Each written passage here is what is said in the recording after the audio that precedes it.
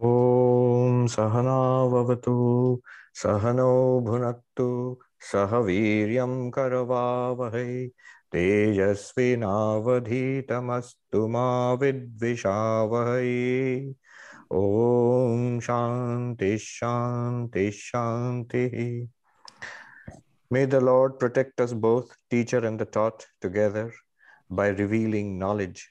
May He protect us both by giving us the results of knowledge. May we attain vigor together. Let our study be invigorating. May we not cavil at each other. Om, peace, peace, peace.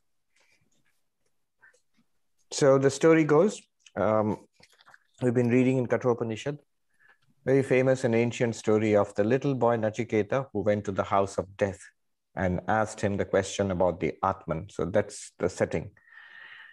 So it started off with we are introduced to the boy Nachiketa and his father Vajashravasa. The Vajashravasa, this Vedic Brahmin, he was performing a big fire ritual with the objective of going to heaven. Then his son noticed that he was not giving away the gifts as he was supposed to, and he was, keeping the good stuff for himself and giving away the not so good stuff.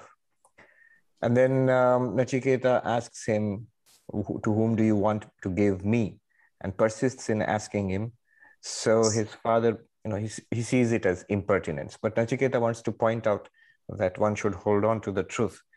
In this world and in the next also, it is truth that matters, values that matter. And basically, his father is just cheating himself, cheating the society by not doing what he was supposed to do. But his father sees it as impertinence and says, I'll give you to death, like go to the house of death. And so Nachiketa goes to the house of death, and we know that death, Yamaraja, the Lord of Death, was away on tour or something, and he was not at home. He comes back after 3 days, and Nachiketa has not eaten anything, and he's just sitting there waiting for Yamaraja to come back, the Lord of Death to come back. So immediately when he arrives, we don't know who, because those voices are not mentioned, but somebody tells him.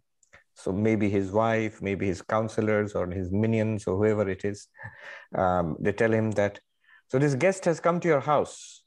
This little Brahmin boy has come to your house. He enters your house like fire. So the fire imagery is evocative, because fire can do a lot good to us and can burn down our house also. So fire gives us illumination and fire gives us warmth. But fire, when it is not used properly, can sort of burn everything to ashes. Similarly, so this guest has come, this esteemed guest has come to your house. By his blessings, by his good wishes, you may attain to knowledge, illumination. You may attain to goodness in life. Or by neglecting him, it's very bad karma. So that was said. Go to him and attend him immediately. Carry to him water for washing his feet and giving him water to drink and food to eat and so on, and greet him. So we might imagine these things are fill in the blanks. And the commentator Shankaracharya helps us here, sub-commentators help us here. The Upanishad itself does not give us all these details. We may imagine that the Lord of Death, Yamaraja, now goes to the boy who is still waiting outside the door. And again, there is something that the Upanishad tells us. We are not sure who is saying this. What is the harm if you neglect your duty towards a guest? So there is a verse about this, a mantra, 8th mantra. So the story is going on. See, in these mantras, it's not exactly Vedanta. We are not talking about the ultimate reality. We are not talking about pure consciousness, existence, bliss. We're not talking about the highest goal of human life. We are not talking about meditation. But the values are being taught here, which are foundational to Vedanta. So that's important. What's the harm if the Lord of Death, or indeed anybody, neglects a guest and makes a guest suffer? 8th mantra. Asha pratikshe sangatam sunritam ishta purte putra pashungscha sarvan Etad bringte purushasya yasya nashnan vasati brahmano grihe. If in anyone's house a Brahmin guest abides without food, that Brahmana destroys hope and expectation, the results of holy association and sweet discourse, sacrifices and charities, sons and cattle, all these of the man of little intelligence. So that's really bad karma. Huh? All of these are lost if the guest is neglected. Little more detail here. The words used, asha, pratiksha, asha and pratiksha. So these are the actually names used in India, girls' names, you know, Asha. I don't know if anybody's named Pratiksha. Are they named Pratiksha? Asha, definitely. So what do they mean? The difference between Asha and Pratiksha is, and Shankaracharya helps us out here. So he gives these nice little notes. So if anything, you're not very sure whether you're going to get it, something you want, something you're not very sure you're going to get it, but you're hoping that you'll get it. So there's this, maybe for example, somebody you haven't met in ages, you're sort of hoping that one of these days that person will turn up. You don't know, don't have any information, you're just hoping. Or anything, whatever you like in life, whatever you want, whatever one wants in life, we are hoping we'll get it. We're hoping that will happen, hoping that person will come. So whatever, you're hoping, but there is no specific information that is going to happen. That's called asha, hope. And pratiksha is expectation. Expectation is there's something you want and you know you're expecting it to happen. Maybe your salary is due, or there's a guest who has, what is it called? You know, when you say that I'm going to attend, RSVP, yes, RSVP. I was going to say RIP, that's rest in peace, not RSVP. So when the guest has RSVP'd, you know he's going to come, he or she is going to come, or some money is due to you, or the new Apple phone is being released. You know for sure it's going to happen. And you're just waiting for it to happen. Something very nice. That is called pratiksha, expectation. So nice distinction between hope and expectation. We sort of knew all this. I mean, it's sometimes in these commentaries, you get answers to questions you never asked, and no answers to questions which you want to know the answers to. So anyway, cute distinction between hope and expectation. But the dark thing is, these are lost. What you hope for won't happen if you have neglected the guest. What was expected to happen, you are sure good things are going to come to you, won't happen if you have neglected the guest, if you have been, you have been arrogant or neglectful. Now, remember, the Lord of Death, Yama, was not neglectful on purpose, only inadvertently, but still. Then Sangatam. So Sangatam, Shankaracharya here, he gives the meaning as the connection with connection with the association with holy people. So the association with the holy, satsang, with a spiritual person, with a holy person, it has two kinds of benefits. One is the direct benefit that you get spiritual knowledge. You attend a Vedanta class or you ask questions and you get some knowledge out of it. But it's supposed to be very good karma. See, this is something that is well understood in India and in all the Indian religions, in Hinduism, of course, but also Jainism and Buddhism and Sikhism also. That you go to a person you know to be saintly or holy, and quite apart from, above and beyond the knowledge that you gain from that visit, it's just good karma for you to be in the association with the holy. And there's a reason for that.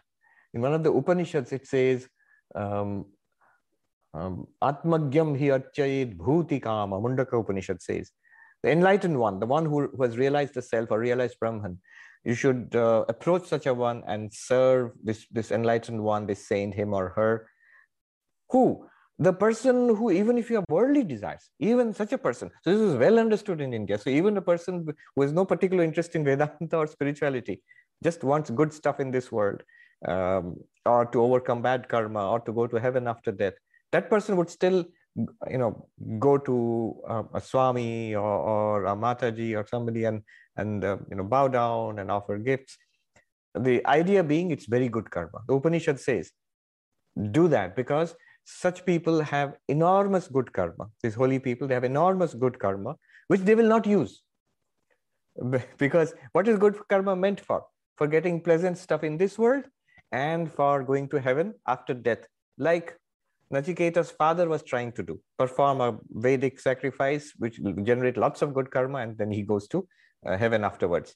But so the holy ones, they have attained enlightenment, or they are seeking enlightenment. They don't want artha and kama, pleasures and wealth and power and success and status in this world. They don't even want it. Even if it was, they won't try for it. Even if it was offered to them, they won't take it. And they're not even interested in going to heaven after death. They want enlightenment and freedom.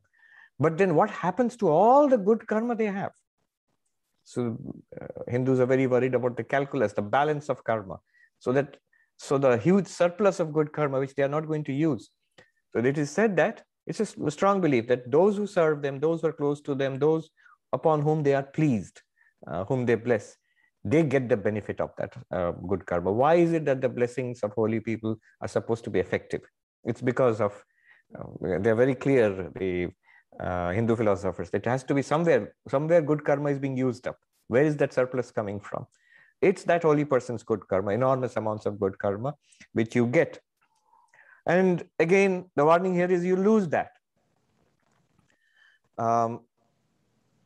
Another meaning of this Sangatam is the connection with the results of all your religious and spiritual activity, which is Swarga Moksha. Those who want, doing a lot of rituals so that one goes to heaven after death, does not want moksha, but wants to go to heaven after death. So the connection with that result, you have done all what has to be needed, what's needed to be done. And so now you expect to go to heaven after death. Won't happen. Why? Because you neglected the guest or you misbehaved with the guest. And also for us, those who are here, we are interested in enlightenment and moksha, freedom. And that's our goal, spiritual liberation, nothing worldly. That also is blocked, and an obstruction comes up for that if one neglects the guests. So very strong warnings. Moksha phala, swarga phala, the result of heaven after death and the result of enlightenment and spiritual freedom, both are blocked. Then sunritam. Sunritam means good, literally means good speech, beneficial speech. So the speech that you have when you talk to a good person, a holy person, which is beneficial for you, those benefits, the benefit of that speech is lost.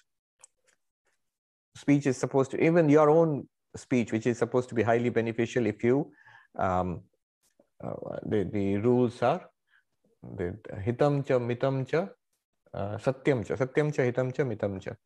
The benefits of truth speaking, the benefits of speaking, the beneficial thing, like you're saying the truth and that which is helpful for others. And mitam means limited, don't speak too much. Also it means sweet, not harsh. So there's a well-known saying in India, satyam vada, and then sweet, tell the truth. Yes. Priyam vada. Ma vada satyam apriyam. So it's a well-known saying. Tell the truth, tell that which is sweet, or tell it sweetly, and don't say something that is not, that is harsh. It may be true, but it's also harsh. I mentioned this earlier. I like this, Mark Twain, in one place he says, with his characteristic humor, he says that those who claim, they are very proud of that we like the brutal honesty or brutal truth. We like the brutal truth. Often, Mark Twain says, I have noticed they are more fond of the brutality than the truth. So But all of those careful speech, that you're disciplined in speech, the benefit of that is lost if the guest is not taken care of. Then Ishtapurtam. Ishtapurta are two kinds of practices which a religious person, a devout person in Vedic times was supposed to undertake. Ishta means all those Vedic sacrifices. So the religious rituals of a devout Vedic person in those times, they were called Ishta. Ishta is one of the name is a name for Vedic rituals actually, Yajna. And Purta are all the social service activities, activities of charity and generosity. So these are the things that you're supposed to do as a devout person, and they generate good karma. So there are a lot of discussions on this. What are these Ishta and Purta? Let me read out a little bit. So for example, so now I'm explaining the words Ishta and Purta. This is from the Atri Sanghita. Atri Sanghita. Agnihotram tapas satya Vedanam jaiva palanam Atithyam Vaishwadevam cha Ishtam ityabhidhiyate. So what comes under Ishta? Agnihotra, the daily Vedic ritual. Then Tapa, austerities, like fasting. Satya, holding on to the truth. Vedanam Jaiva Palanam, regular practice or chanting of the Vedas, which is, the Vedas were divided according to family. So you had a branch of the Vedas which you're supposed to protect. Protect means read it, chant it regularly, and teach it to the next generation. So that's part of the Ishta. Adithyam, so taking care of the guest. Notice, so it comes in here, honoring the guest. Vaishwadevam cha. So some certain sacrifices, for example, they required you to take care of the environment, plants and animals and trees, and feed birds and dogs and cats and all.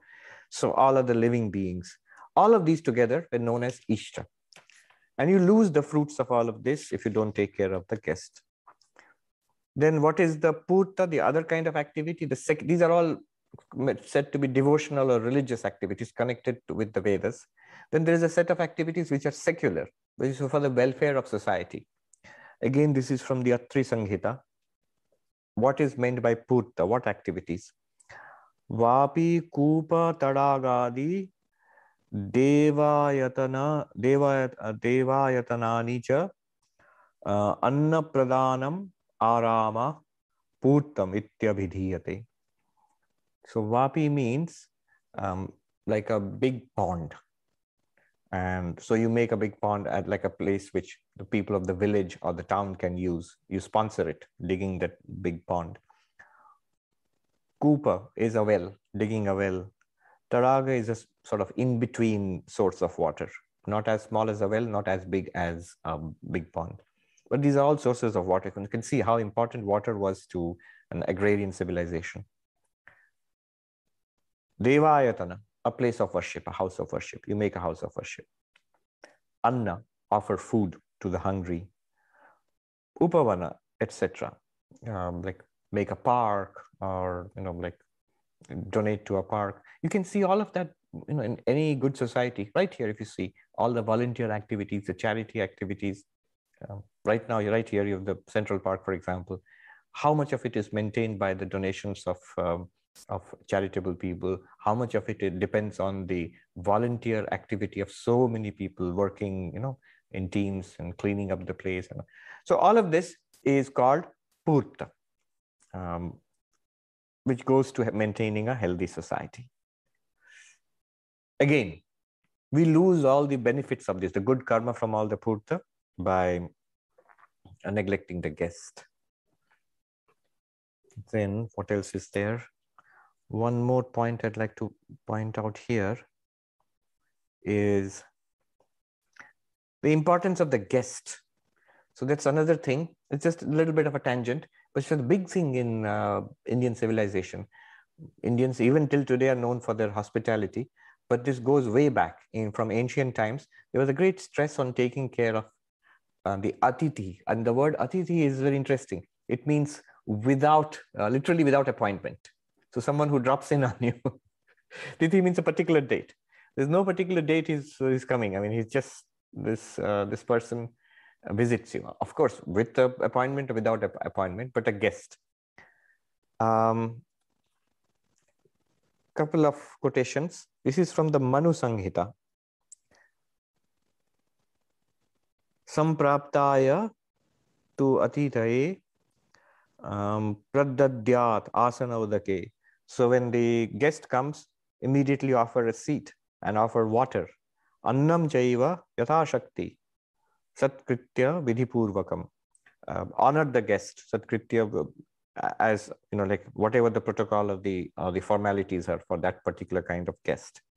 And then offer food, yatha shakti, up to your capacity, whatever you can offer, you should offer food to the guest.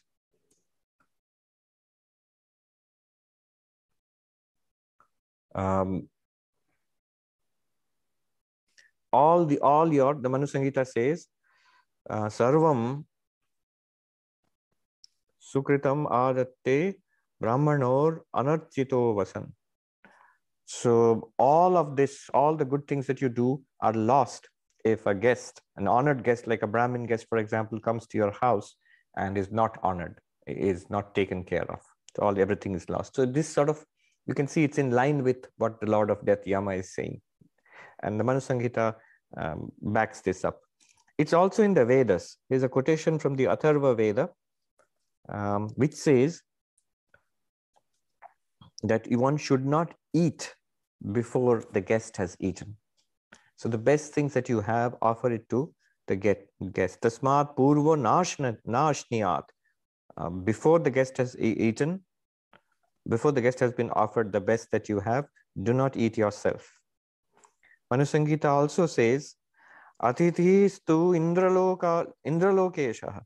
The guest is verily the dweller of the world of Indra, or the lord of the world of Indra, which is Indra, the god, lord of the gods. So that kind of honor is given to the guest. Okay. That's a lot about the Atithi, about the guest. What else has been said here? So Ishta and Purta are lost. Putra Pashungscha Sarvan. Children and cattle. Why cattle? Cattle was wealth in those days. All of these are lot. Not literally. You may not literally lose your kids or your cattle, but just that things don't go well for the family, for your property and all of that. Etad vringte. The word vringte means set aside, but literally it means here lost. So the technical, the etymology will here mean it's lost. For whom? Purushasya alpamedhasya. For that man, for that person who is of low intelligence. So it's an intelligent person who takes care of the guest. At this point, we'll say, okay, we got the point. The guest is king, our guest is queen. We got it. Now, by this time, the Lord of Death must be thoroughly frightened because the guest has been ignored and he's going to lose everything now. So he comes and he speaks now in the mantra number 9. So now he's speaking. Death is speaking to the boy Nachiketa. Tisro ratrir yadavatser grihe me anashnan brahman atithir namasya namaste astu brahman swasti mestu tasmat pratitrin varan vrinishva.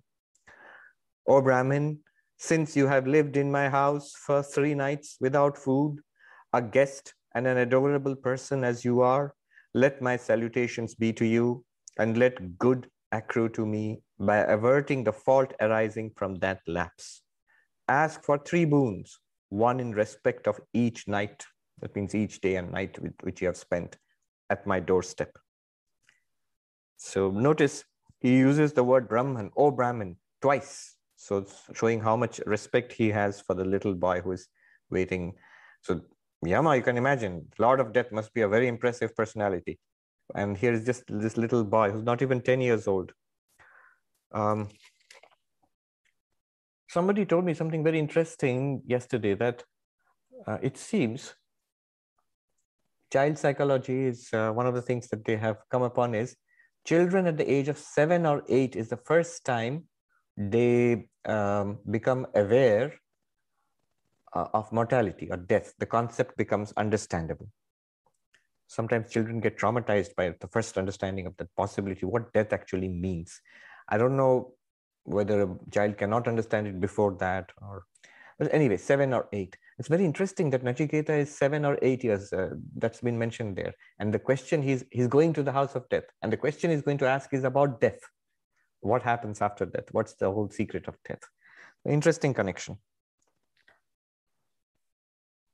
So he has waited 3 nights. Tisro Ratri. He have waited 3 nights.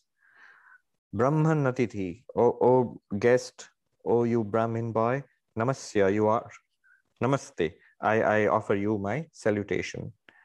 Swasti me astu. Let good fortune attend to me. So swasti, normally the word used in Sanskrit, swasti means good fortune. So good karma, good fortune, that is symbolized by swasti. Here it means, one of the derivative meanings by a commentator is, swasti means avinasha, non-destruction. Non-destruction of what? Non-destruction of all my good karma. So he knows the problem is that I stand to lose a lot because I've neglected you. Unless you are happy, unless I can make you happy, I stand to lose a lot. So let me not lose that. This is what he has good fortune. He is the Lord of Death. He is enormously powerful, but that he does not want to lose. Tasma prati trin varan rinishwa. So he offers him, this is a famous part of the story where he offers him 3 boons. I want to make up. So 3 nights and 3 days you have spent at my door in utter neglect. So, and I didn't intend that to happen, but still it happened. So I'm going to make up for that by offering thee 3 boons. Ask what you want. Whatever you want, I'll fulfill it. He's enormously powerful. Yama is still one of the gods with a small g, but one of the most powerful gods, like Indra, the king of the gods, Agni, the god of fire, Varuna, the god of water on the ocean, and Vayu, the god of air. Yama is another very powerful, one of the principal, like cabinet secretaries or something like that. So he can offer 3 boons. A little, again, a little tangent at this point. Something, it struck my memory. It just came up. Years ago, in Calcutta, in the Institute of Culture, this very noted scholar, Pandit, traditional Pandit. So he asked, sort of rhetorically, I think, that what more did Vivekananda say, or what new idea did he give about the service of humanity? It's all there in Ishtapurta, the words which we used. So the traditional Vedic teaching of the Ishta, the Vedic rites and the service of guests and so on, all those things we read about, plus the Purta, all the secular do-good activities in society. You take care of society, make sure people are comfortable, you give in charity. That's it. It's all there. So when Swami Vivekananda says you serve the poor and all that, what new thing? I mean, what is this big thing you all means we monks in the Ramakrishna mission, we make about Swami Vivekananda's karma yoga on? He was a philosopher, so he says, philosophically, what's new? Philosophically, practically, what's new? Both as an idea and in its effect. What is so revolutionary? It's all there thousands of years ago, even before the Upanishads, in the Karma Kanda, in the ritualistic portion of the Vedas. It's all well set out and nicely codified, and people practiced it. There are these big movements in the idea of spiritualizing work. So one is all these do-good activities, this charity, this philanthropy, which was there for the benefit of all. And this would give you good karma. Remember, the motive was you get a lot of good karma out of it and you go to heaven, or your life is much better because of it. That was the motive. And this was a kind of personal charity that you would do as your religious duty, and depending upon the wealth that you have. That was one idea.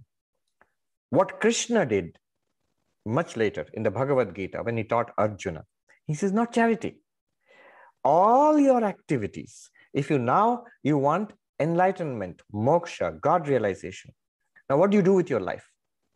The old Vedic idea was that as long as you're a householder, be a devout Vedic householder. And yes, you will do good. You'll take care of your own life and do good to society. How do you do good? These things, Ishta Purta, charity, philanthropy. That was the idea. And if you want to become enlightened, free of the entire cycle of birth and death, free of the whole thing, then give up all that Ishta Purta and all of that.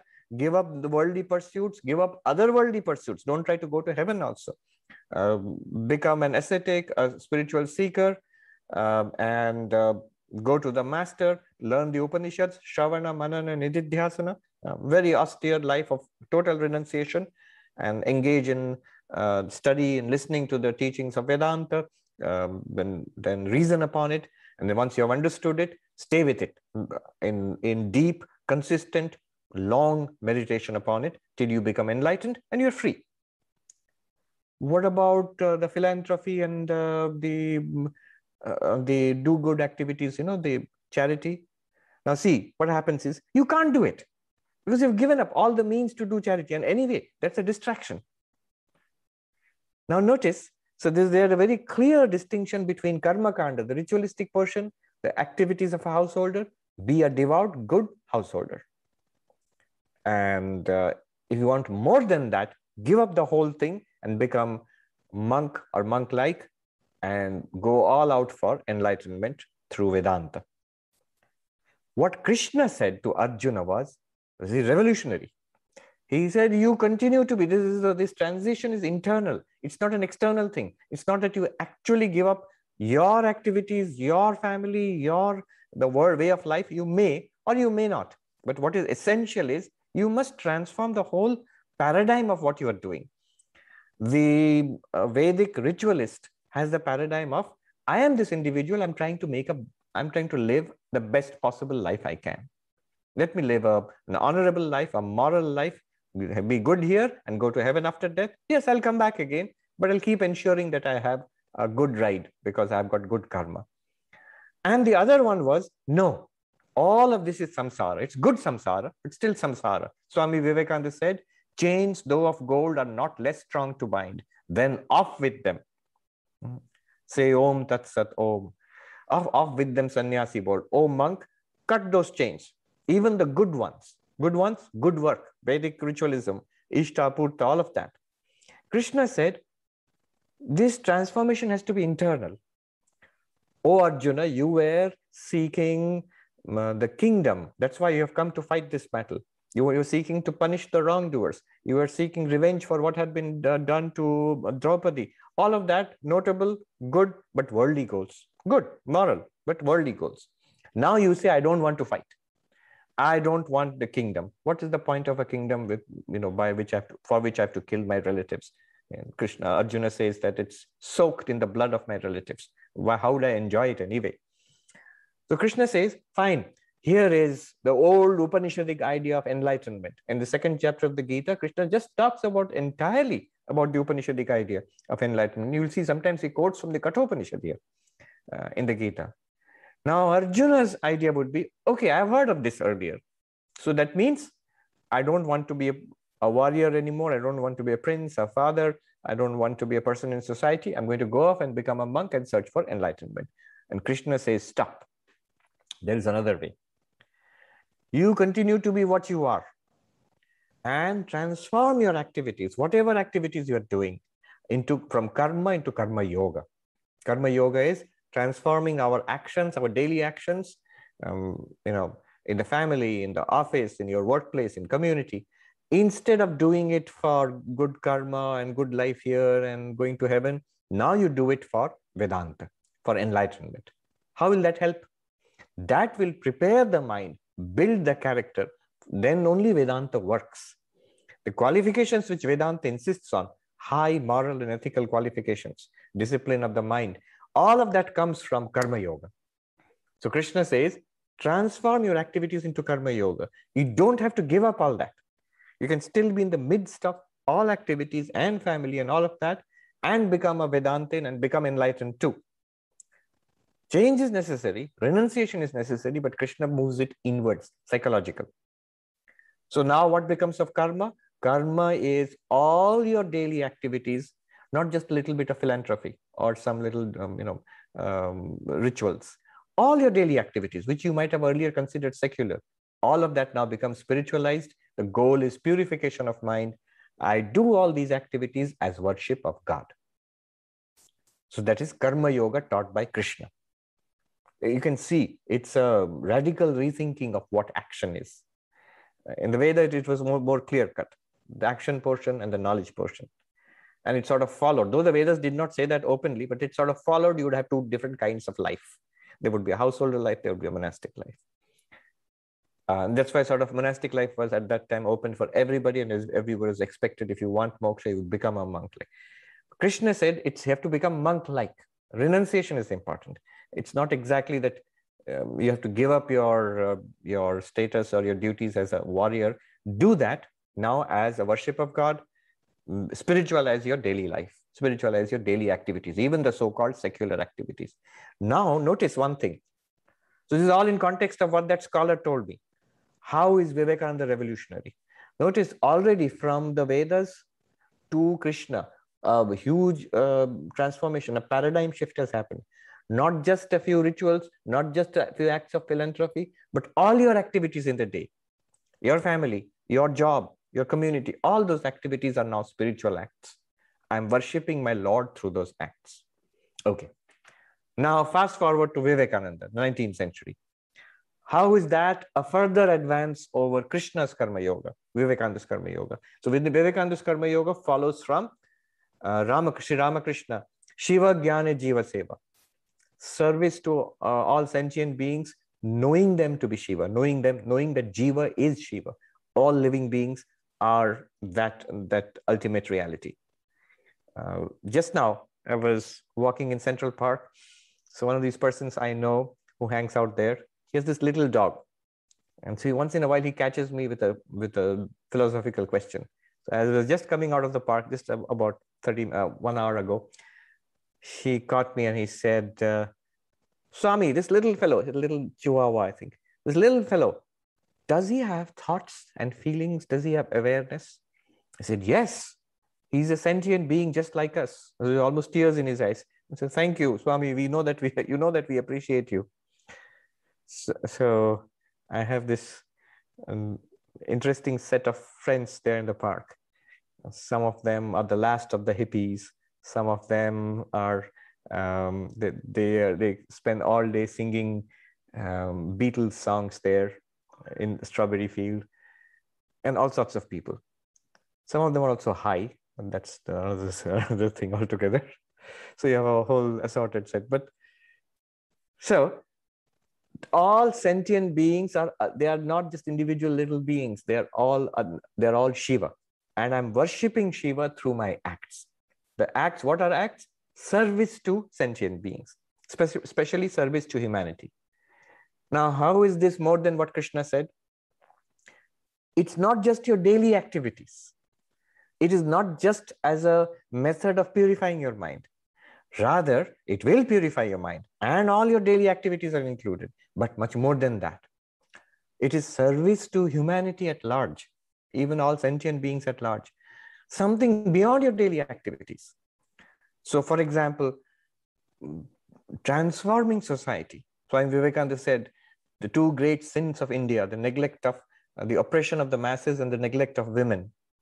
Now, transforming society, a better, more just, more equitable society, that is not part of your daily round of duties. That's not what Krishna was talking about when he talked to Arjuna. Arjuna says, whatever your duties are, do them as worship of God. And the Vedic idea of Ishtapurta was, among all your duties, one part of it is rituals, another part of it is charity. Plus, you have many secular stuff, a lot of secular stuff to do. So you can see the changes in paradigm. You have a duty to, you have a, your service to the whole of society. So a society free of the iniquities of caste or race or gender, a society where all your actions are rendered up as worship to the divine in all beings. That's the attitude. It's a even more powerful karma yoga than what Krishna had taught. And certainly that was itself a huge advance over the Ishtapurta, which is mentioned in the Vedas. Further, one more point and I'll move ahead. What Swami Vivekananda was saying is actually the expression of an enlightened person. See, when Krishna teaches Arjuna, when the Buddha teaches humanity, Christ teaches humanity, are they teaching in order to purify their own? Are they, first of all, are they teaching so that they can go to heaven? They don't care for the temporary heavens. So it's not like the Ishtapurta idea, not for good karma. Or is it like Krishna's karma yoga, where you are doing that as a preparation for Vedantic knowledge, as a purification of the mind to inculcate selflessness and discipline? No. Krishna and Christ and Shankara and Ramakrishna, Buddha, they're already enlightened. They are far beyond that. So why are they serving humanity? Why are they doing good to humanity? It's an expression of their enlightenment.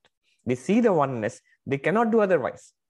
It's an that love, that compassion that comes for everybody is an expression of their enlightenment. It's not something they're doing as a practice for their own benefit, even spiritual benefit. Now that attitude, Sri Ramakrishna would call it the attitude of a Vijnani. That can also be practiced by us even before enlightenment. That becomes the philosophy now. So it's a vaster, much broader idea of karma yoga. Here karma yoga becomes an expression of enlightenment. It becomes the same as jnana yoga then. Okay, let's stop there. I didn't say it in all these details to that Pandit. He would have been annoyed. But this is my answer to that Pandit who told me, what is the advance of Vivekananda over Ishtapurta mentioned in the Vedas? This is the advance. Moving on.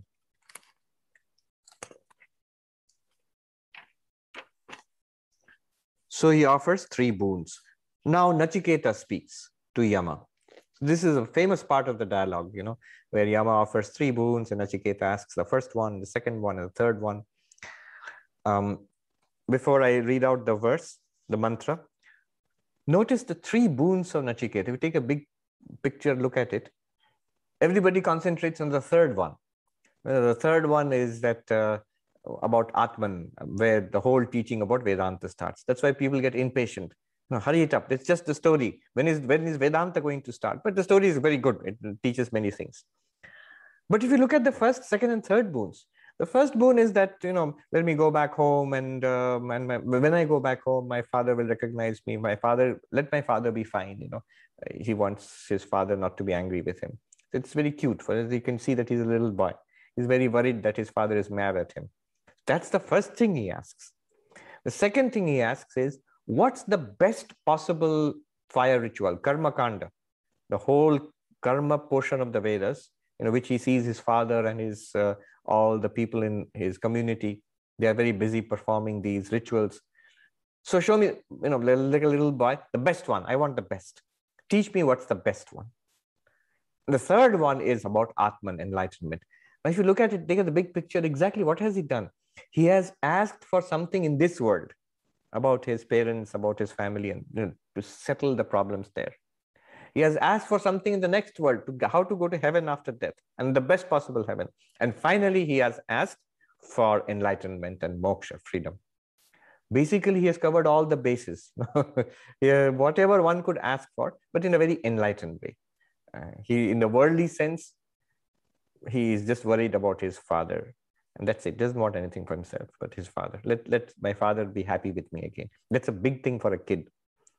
And then heaven. What all these grown-ups are worried about going to heaven.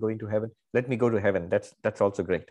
And third, the ultimate question. What's all this? What's the point of it? What's going on here? What is the secret of death, of life and death? I want to know that. So that's the big picture. The first boon. Verse number 10, mantra number 10. Shanta sankalpa sumana yatha syat vitamanyur gautamo mabhimrityu tvat prasrishtam mabhivadet pratita etat trayanam pratamam varam rine. O death, of the 3 boons, I ask this one as the first. namely that my father, Gautama, may become free from anxiety, calm of mind, freed from anger towards me, and he may recognize me and talk to me when freed by you. What a kid. See, he is quite innocently. Notice how many things he has packed into one boon. If you actually count, he says, first and most important, he just takes it for granted. I'm going back home. What you would be scared about when you say go to the house of death is that that's it. My life is over. I'm dying. It doesn't even seem to occur to him. He's so innocent about it. He's not even asking that reverse death. Let me go back to life. He says, when you send me back home, I'm not going to go back. You are going to send me back home. So I'm going to go back home. That's of course given. You can see Yama smiling, a little smile on his lips, the twinkle in his eyes when he hears all this. And so many other things. The ask is very big. My father, let him be freed of anxiety. So the commentator says, what kind of anxiety? His father must be sad. His father's mind must be a mixture of anger and misery and anxiety. What's that little boy doing? How is he faring in the house of death, in the land of death? So let him be free of anxiety till the point I go back. Of course, he'll see me, but before that, right now, let him relax. Let his mind be set at ease. That's one, if you count that way. And then let him become calm. That is, this is, the Sanskrit word is sumana, a wholesome mind, a serene mind, free of anxiety, happy mind. Let's put it this way, happy mind. Then Vitamanyu, free of anger.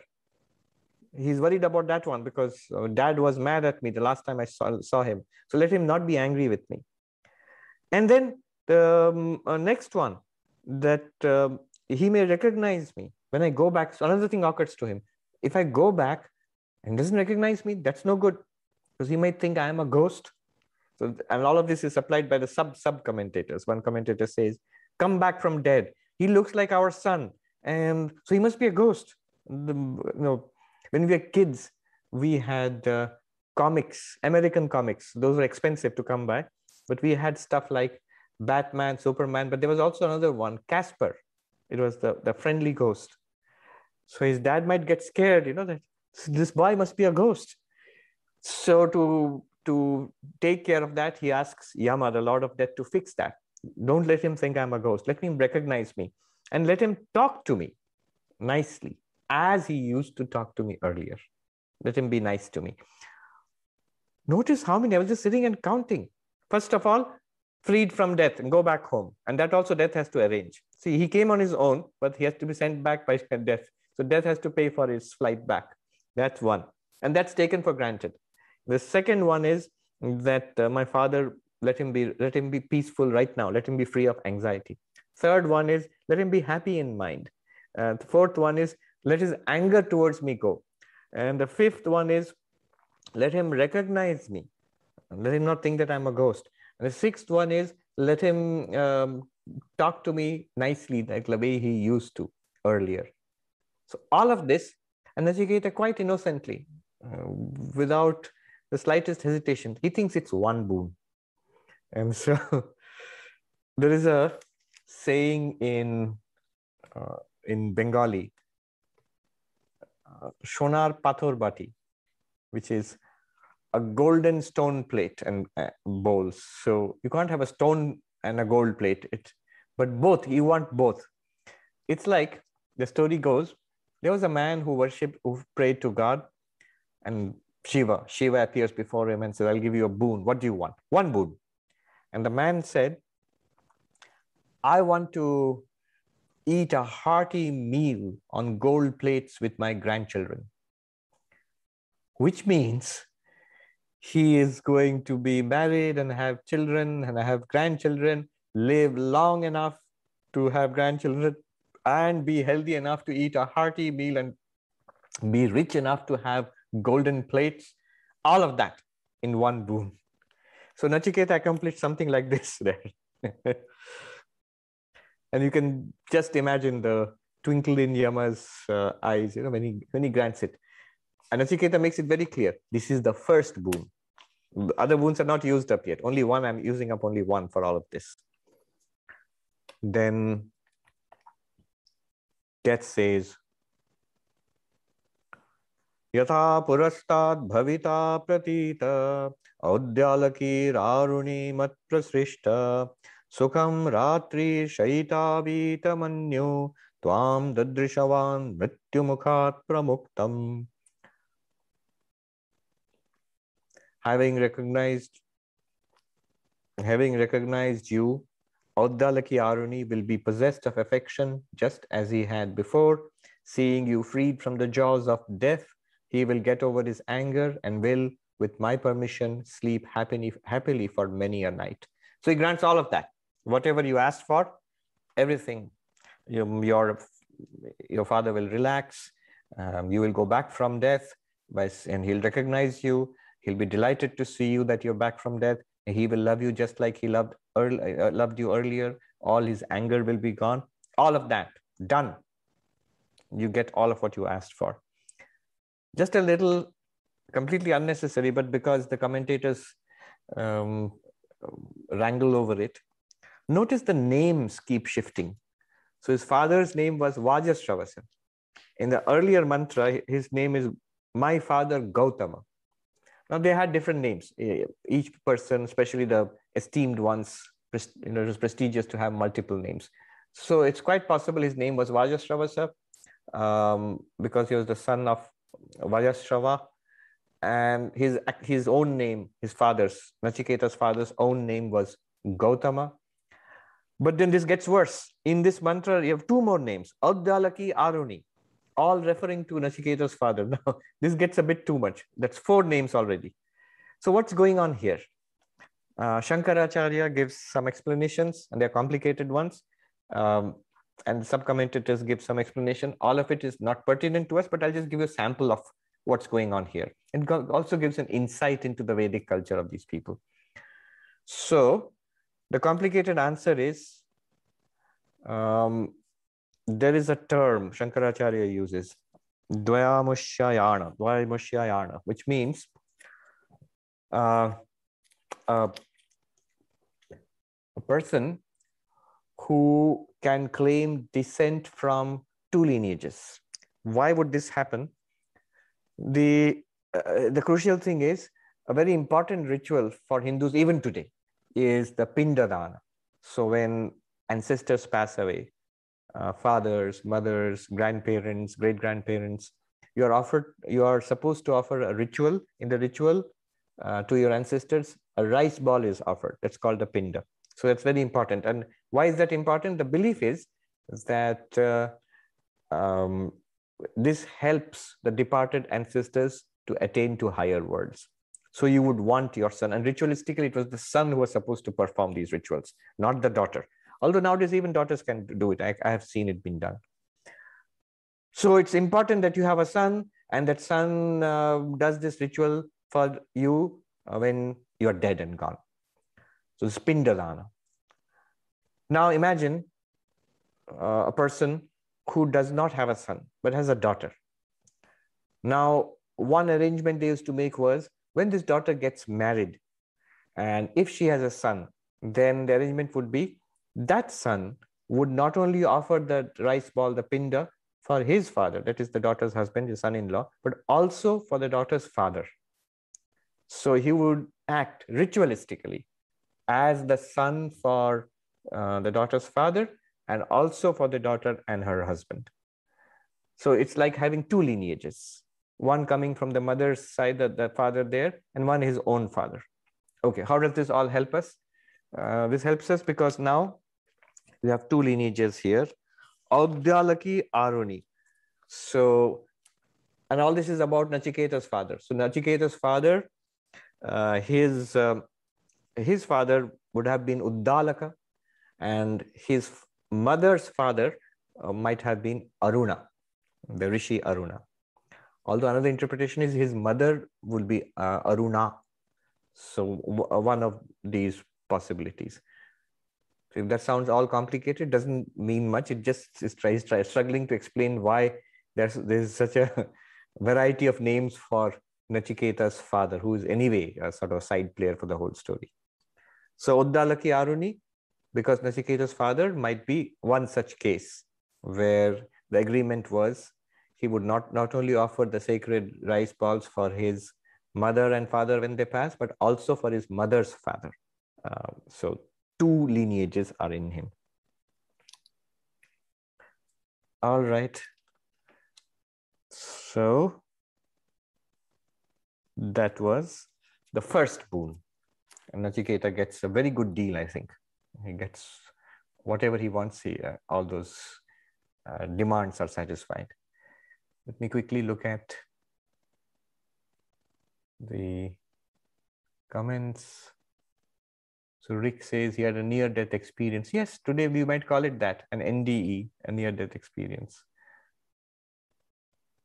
And Punita, the beyond death experience. Beyond, okay, BY. It's being shared with us. Shubhadeep says, Yama, who is supposed to be an enlightened person, bothered about losing his good karma. I guess not, but it's a part of the story. Don't ask too much, it'll ruin the story. Or he just might be setting a good example. Just might be setting a good example for the rest of us. Don't neglect the guest. And again, Yama himself, he's enlightened because he will teach the truth about the Atman, about the self. But then all these concerns were raised by his family. So maybe he doesn't want his family to suffer. So Yama has also a wife and he has got a family, or he has a kingdom. He has this whole department to run, the Department of Death. He doesn't want its budget to be slashed. God with the capital G might slash the budget for the Department of Death. So he's quite the bureaucrat. So he's protecting his bureaucratic empire. Yes, good. All right. I think that's enough for today, because the next question takes us to an entirely different level, where we take a quick look at this entire field, this entire this culture of Vedic sacrifices. So although this is an Upanishad, it's supposed to be beyond the limits of Vedic sacrifices. We've gone beyond that, but you can see how the Upanishads are solidly set in the Vedic culture of those times. The terms are there, as people follow those, have those beliefs. The practices are the same, and people still want that. Even Nachiketa asks for the secret of the best kind of Vedic sacrifice. All right, Prayashchit comes to mind. Prayashchit in what sense? For neglecting the guests? Yes, so for neglecting the guest, that he might be feeling bad about. He may not be particularly concerned about good karma or bad karma, but yes, he has neglected the guest and he wants to atone for that. So Prayashchit are the acts of atonement. So the Vedic rites are related to Prayashchit, isn't it? There are Vedic rites of various kinds. There are Nitya karma, daily rites to be done, like Agnihotra, the daily rituals, which are part of the Ishta. There are Prayashchitta karmas, which are atonement rites. So if one feels that one has, or if one knows that one has committed sins or mistakes or lapses, one might go through those rituals to atone for that. And there are Kamya karmas. There are specific rituals which will help you to satisfy specific desires. Some of them might be worldly, wealth and rainfall and children curing a disease, all of that in this world, going to heaven, and a selection of heavens were available to you. You can go to the Bahamas or to the Hawaii or to Fiji. So a selection of heavenly places are available to you. And that also depends upon the kind of ritual you perform. So there are different kinds of ritual. Beyond all of this was enlightenment, God realization. All right. Om Shanti Shanti Shanti Hari Om Tat Sat Shri Ram Krishna Arpanamastu.